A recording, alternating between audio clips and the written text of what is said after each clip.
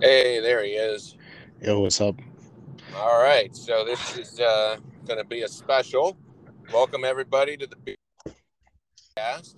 I am pleased to introduce a new format, our first ever Be Kind Rewind, and we are going to be talking about a retro classic from 1987. Um, so, for anyone who's not familiar with Justin and his extensive, he's known for two things: not watching a lot of movies. And Justin, you would say you're a big horror movie fan, right? Oh, the biggest.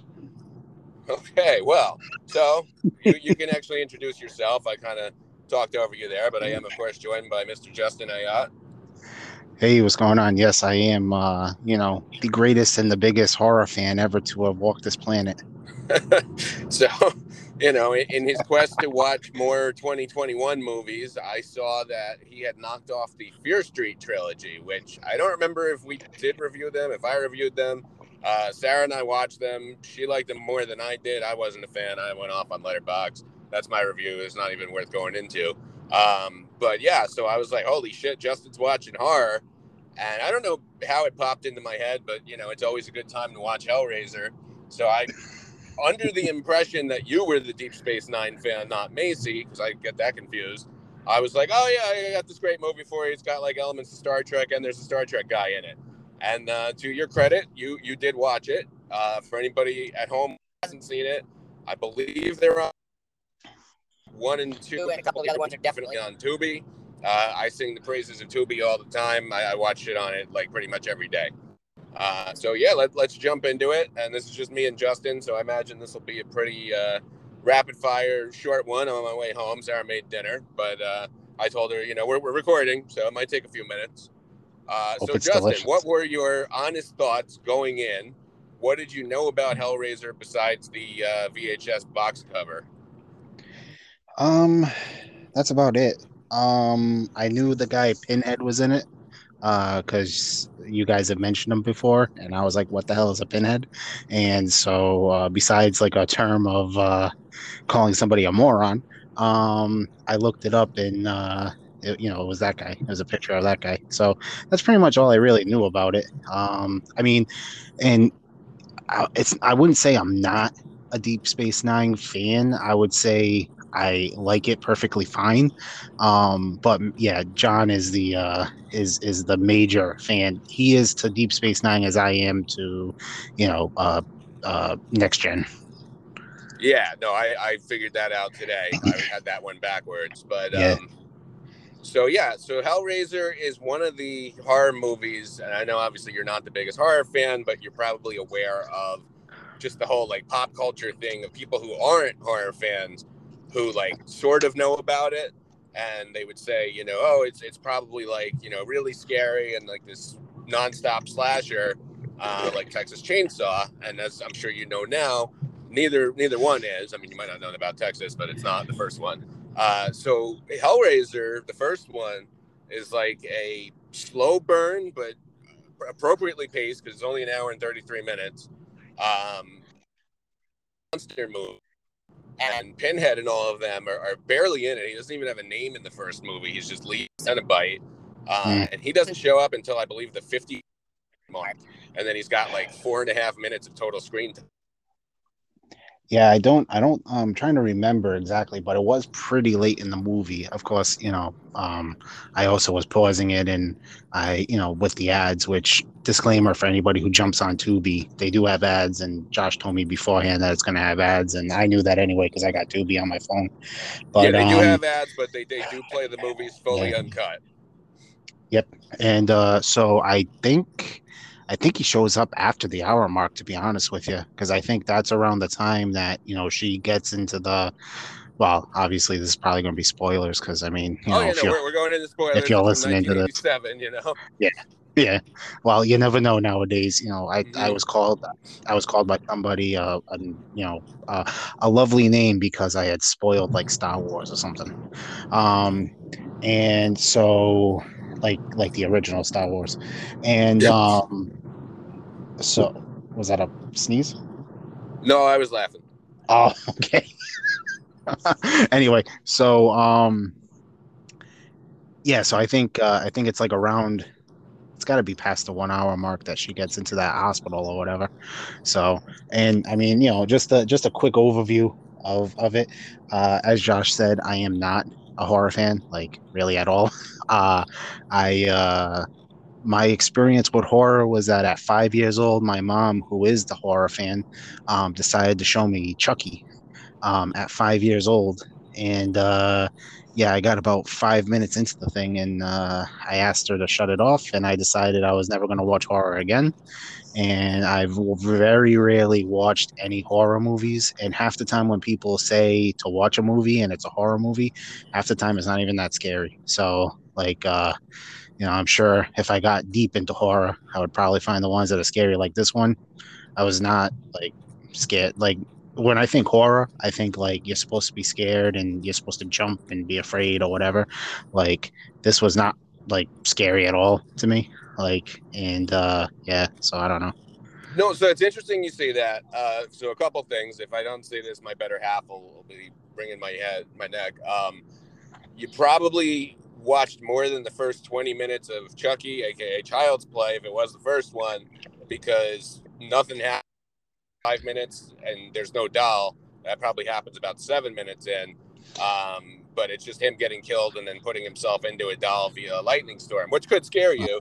But the killer No, doll stuff doesn't happen for the like a good 35 minutes. yeah, the part that I remember was I think it was like a shower scene or something, and I think Chucky like kills somebody in the shower. Not in the No, first one. not in the first. Oh, then maybe it was like a different one that she showed me. It's Uh, entirely possible it was the second one or the third one. There's sort of, yeah, okay. But anyway, so, to your point that Hellraiser isn't scary is very interesting because there are a lot of people who are scared by it. And I mean, like humor, what scares you is definitely on the subjective side. yeah. Um, this is one that had such a reputation that I and my friends, who were all horror fans, we basically wanted to have like a horror movie marathon for my birthday one year because it's October, it's late October, right before Halloween, Hmm. and I had never seen Hellraiser, so I basically got everybody together, grabbed it, and said, hey, we're going to watch this, and along with everything else. And that was probably one of the last movies we watched. I think everybody was falling asleep on it. The scariest part, and it's a jump scare that can still get me, especially when I'm not really awake or paying attention. There's like a really ornate statue of Jesus or the Virgin Mary that they keep showing in the attic, and then it's put in the closet, and then it comes back into play later, and it just fucking pops out, and it's like really ominous, and it'll just completely like scare the shit out of you if you're not waiting for it. Mm. Other than that, you're right. I mean, it's got some very, very disturbing visuals. There's Oh, lots of gore. I yeah. said it's Is that not when, a slasher, and it really isn't. But holy shit, is there some really good gore in this movie? that's at like near the end, right? When she gets into the thing and they're like trying to get her and like the house is falling apart. Isn't Yep, that when that pops out? yep. Okay, yeah. Yeah, I guess I could like more like oh shit, I didn't realize that was there. You know what I mean? Like not Yeah, really like no, a exactly. scare, but Especially if like you're like oh falling asleep and then you just yeah, hear like a noise and see something. yep, yeah. So yeah, what we usually do is we walk people through the basics, through the plot. So I'm guessing you're not really familiar with Clive Barker. He's the guy who wrote and directed this one. So he Uh wrote the short story. Clive Barker is basically like Neil Gaiman, but okay, with horror movies. gotcha. Um, Otherwise, they're pretty much the same. And he had written a bunch of stuff that's really good, really scary, or just more like modern day like Twilight Zone / Poe for the 80s or late 70s, early 80s, and Mm. they kept getting made into movies. And the movies were fucking terrible. It was one of the ones we were actually going to watch for St. Patty's. We'll probably do that later in the year or next year. Um, so he finally had enough and said, all right, they're not going to fuck up Hellraiser. I'm doing this one.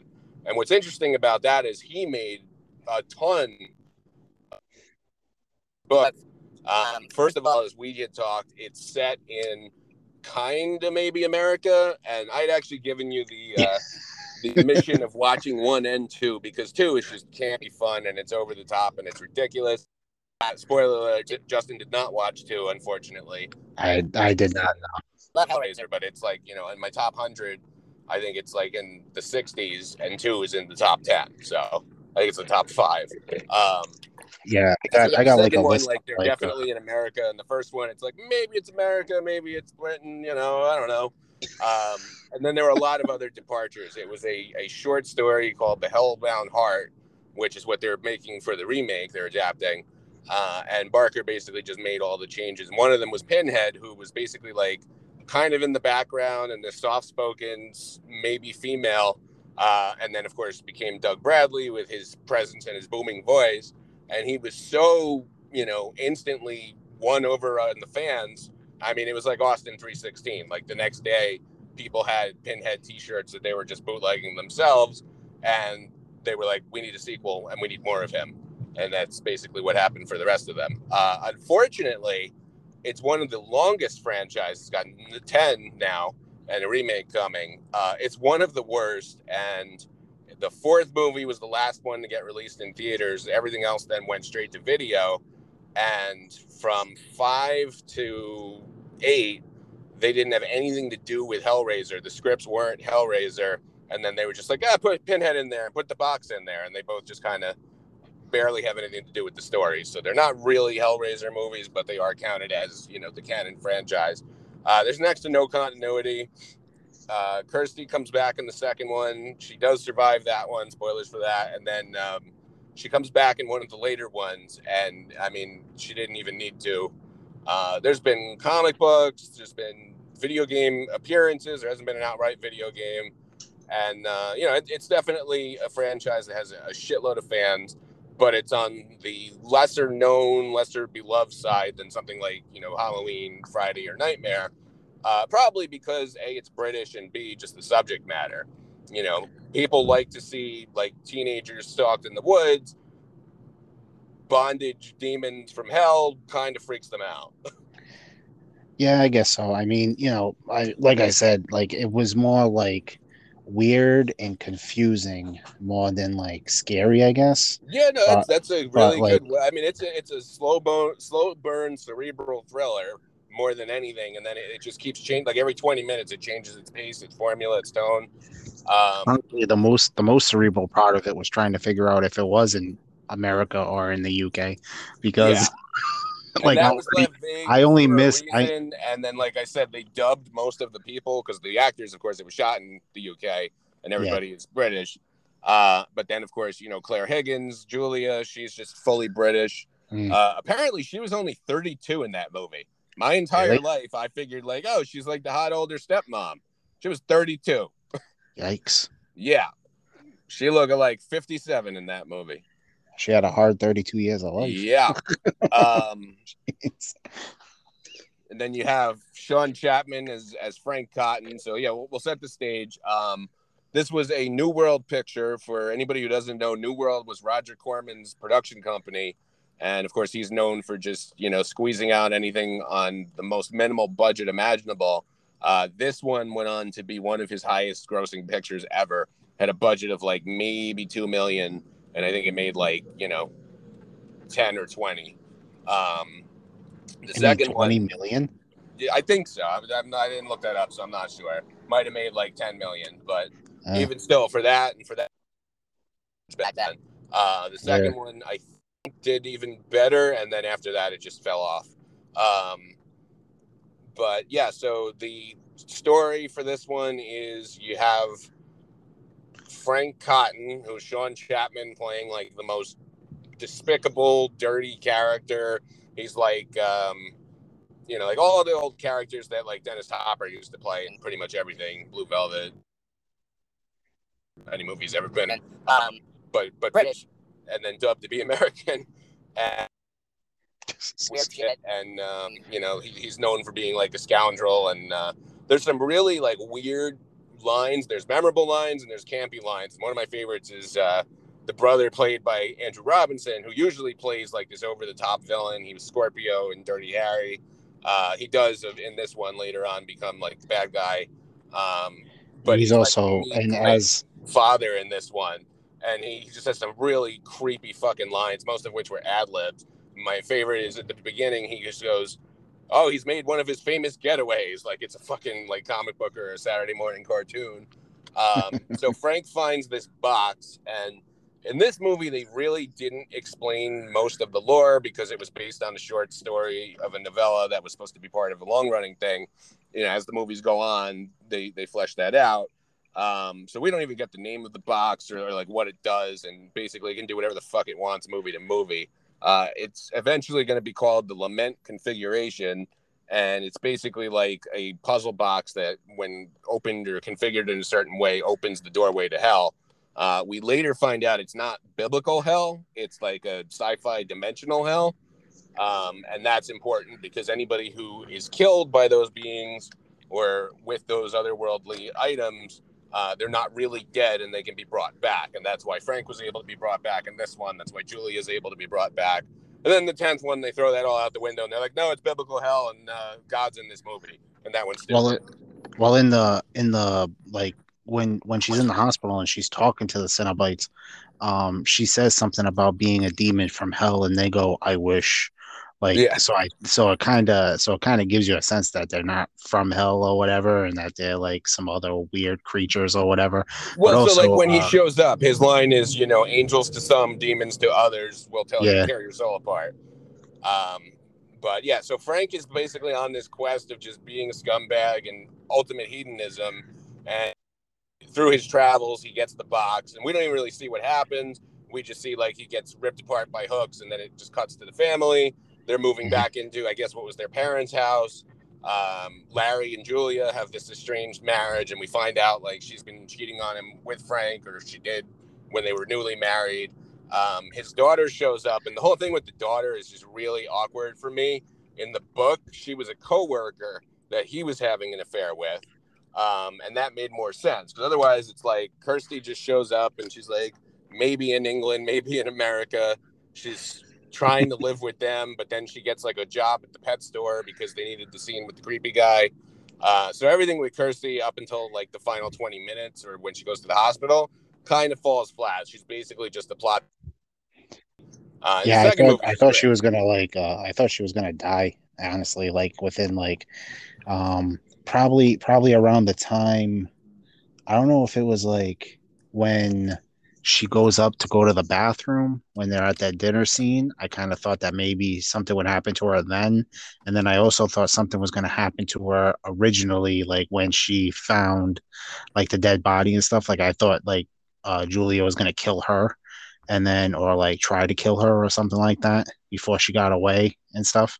So like yeah, it's a little weird that they kind of ended up surrounding the story around her by the end, and it kind of seemed like it was almost like they weren't really sure. Like maybe he wasn't sure if like she wanted to like last the whole time, because I don't know if like in the short story or the novella that the coworker that she was based on like is the person that at the end is like the main character or the character that everything happens to. So But she yeah. is, and this is actually really really interesting to me because again, horror fan. Mm, So what always makes me laugh is all the whole thing about, you know, female-led films and we need strong women characters. We've had that in horror movies for decades, and this is mm. actually a thing that we horror fans will call final girls. So anytime you see a final girl at the start of the movie, you know that she will be the one alive in the final reel, with very few exceptions. So it's interesting to me that because you're not familiar with basically that trope and how it usually goes, you didn't really think she was going to get to that place. Most people watching it, even if it's for the first time, they'll be like, "Oh, that's our final girl." Yeah, yeah. It's probably just because I'm not used to like the whole genre and how the formula goes and stuff like that. It's kind of odd that people would say that. It's not like female main characters in horror movies. I mean, which one's the one with Michael Myers? Halloween with Jamie Lee Curtis. Like she's like besides Michael Myers, like she's the other main character. Like, but it's almost like they don't like watch the movie and they make Well, these I mean, commentaries so on it. again, like not only that, there's hundreds of them, and they're almost all Mm, final girls. yeah. But yeah, so Also, not to interrupt again, but uh, Andrew Robinson also played Derek on Deep Space Nine, which is I think the reason why Josh thought I was Macy and thought I would be into it because that's the character he was talking about. Is that the one that plays the father is Garrick in Deep Space Nine. Yeah, and then I found out that Garrick is apparently Macy's favorite Star Trek character ever. And Yeah, I which was like, I oh, didn't yeah, I know was that thinking either. of Macy then. Whoops. I didn't know that either. Actually, I thought Quark was his favorite character, but I maybe that's figured, the yeah. I mean, farthest from Deep everything Space is Nine. worth with him. But Yeah. so yeah, so basically, just to run through the rest of the movie, um, the new family moves in, and there's a scene that all the movies I've seen, not much gets me. Watching Larry cut his hand on that fucking nail moving the couch still gets me. Oh yeah. And I I'm mean, the wondering. effects in this movie just look Yeah. incredible. Well, when I saw that, I was like, this guy like cut his hand on like a nail, and I'm like, this dude is like seriously gushing blood. Like this is something that you would definitely go to the hospital for, not just like, oh, it might just need like one or two stitches. I'm like, this dude has like a 6-inch gash in his hand, and he's like severely bleeding all over the place. This is not something you just go, oh yeah, you need a couple of stitches. Like this Yeah, is like, you know. Like this guy needs to go get seen because he just lost like a quart of blood. yeah. So because it's his blood and they're related, although that goes away in later movies, it's able to bring Frank back.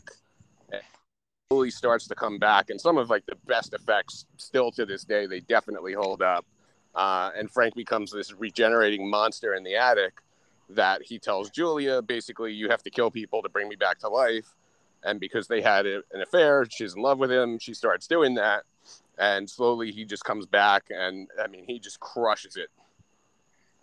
Now, the guy who plays Frank, is he also the guy that plays him with like all this like weird stuff on him?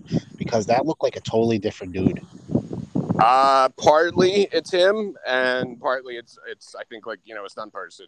Yeah. But yeah, I was also kind of I'm assuming he was in the attic when he used that puzzle device Yeah, thing, because the that was puzzle where they box. found like his mattress Yeah. and all of his stuff with the Well, the his mattress carpet. was in, yeah, his mattress was like in the floor below or whatever. But then when she went up to the attic, like he like came out of the attic, which I'm like, how did he like bury himself under the floorboards? Like I was very confused through a lot of parts of this. So basically, what they allude to in this movie and then reference in later movies is with the box in this movie, they're able to seep through the cracks in the wall, and that's why the walls like light up blue. Oh, gotcha. And that's how they're able to cross the dimensional barrier. So that's what he did. Oh, so he just basically like put himself under the floorboards and then the blood like soaked through and basically brought him back to life. Right. So Gotcha. after clumsily forcing Kirsty through the movie, she finds Julia bringing a man home, thinks that she's just cheating, and then she stumbles onto Frank. And then the altercation, she grabs the box, throws it out the window, ends up in the hospital. Yeah. Plus, in that scene, Uncle Freak is kind of a creep. He's a little rapey. He's Well, like, like I said, he's oh, one of the most oh, like it's evil, Uncle despicable Freak. characters ever. Yeah, yeah. So that was a little creepy. I was like, dude, this is your niece. Stop trying to like, you know, do like a come on line or something. Then we get our Cenobites make their grand appearance and immediately just steal the movie. And she makes a deal with them. Pinhead says, I need to hear it from Frank himself because they're just going to take Kirsty at this point. And he ends up killing his brother, wearing his skin, and finally confesses. And then they come and they take him back to hell. And then they decide, no, we're going to turn on her anyway. And she uses the box and is able to send them all away. And then the And house I falls apart. and I love how she like dimes him out right away. Like, oh, you're here for Frank, aren't you? Oh You're yeah, here like for Frank. that's what I like about her. She's not like a good person. Yeah. Like she's got a lot of, she's very jealous. She's very catty, and she's just conniving. And especially in later movies, she's kind of the bad guy at times. And at first I thought she was in like a mental hospital because of the way the doors were and stuff, but I'm assuming that's just how hospitals are in Britain, like those Yeah. weird like Well, doors I and stuff. mean, Because in the it second one, reminded she's me in a of mental hospital, kind of. yeah, because the room kind of reminded me of the one that Sarah Connor's in T2. Mm-hmm. Like, it's very like nothing's in there and it's just a bed and like a weird circular window door. Yeah, pretty much. But yeah, and then there's just the last 20 minutes is just insane of her fighting these hell monsters. Um, and basically the house falls down, and then the at this point boss of them all, dragon monster, picks up the box and flies away. Yeah. Yeah, that creepy guy the whole time. I was like, what the hell is going on with this guy? And so like was he just like watching her and like knowing that she was gonna be the one to like open the box or something or to bring him Yeah, back to the box? Like basically was he's so supposed to that be was like the god's eye, like the devil. oh, all right. Yeah, because I was like, why is this dude like eating like cockroaches or whatever the hell those things were? I'm like, what the hell is this guy doing? Like it was very weird, very weird. And so, I mean, I'm sure this wasn't the reaction you were looking for, confusion and and whatever. But yeah, I No, this mean, is this is about what I expected. yeah, Uh, I kind of hoped you would have also powered through the second one because it's a lot more fun. But yeah, I applaud the effort. yeah, I mean, I was gonna do it just to, for the pod basically, but I was just like, I like if I could go back, I probably wouldn't wouldn't have watched this one just because I was so confused and I'm like, I don't really know what's going on. And so I was like, I didn't want to spend like another hour and a half like confused and not know what's going on. Yeah, but I appreciate you watching it and taking the time. And Yeah. I would still recommend the second one, but I don't Yeah, I expect you mean, to watch it. no, it's all right. I mean, maybe I'll get to it and we can do a another quick and I like how you used John's was it John or was it Brent? I can't remember who came up with the two kind B wind or whatever the hell it was. I think it was Brent, but I mean, Yeah. like we said, they've been putting that on our seats for years. Yeah. And I love how Brent thought that was just like a Canadian thing. I was like, they do that all over the place. Yeah. So I will be reminisced if I don't mention this because now I just walked in and Sarah wanted it on the record. We Okay. watched this recently with her brother, Bobby, and Bobby does like horror movies. Had never seen Hellraiser.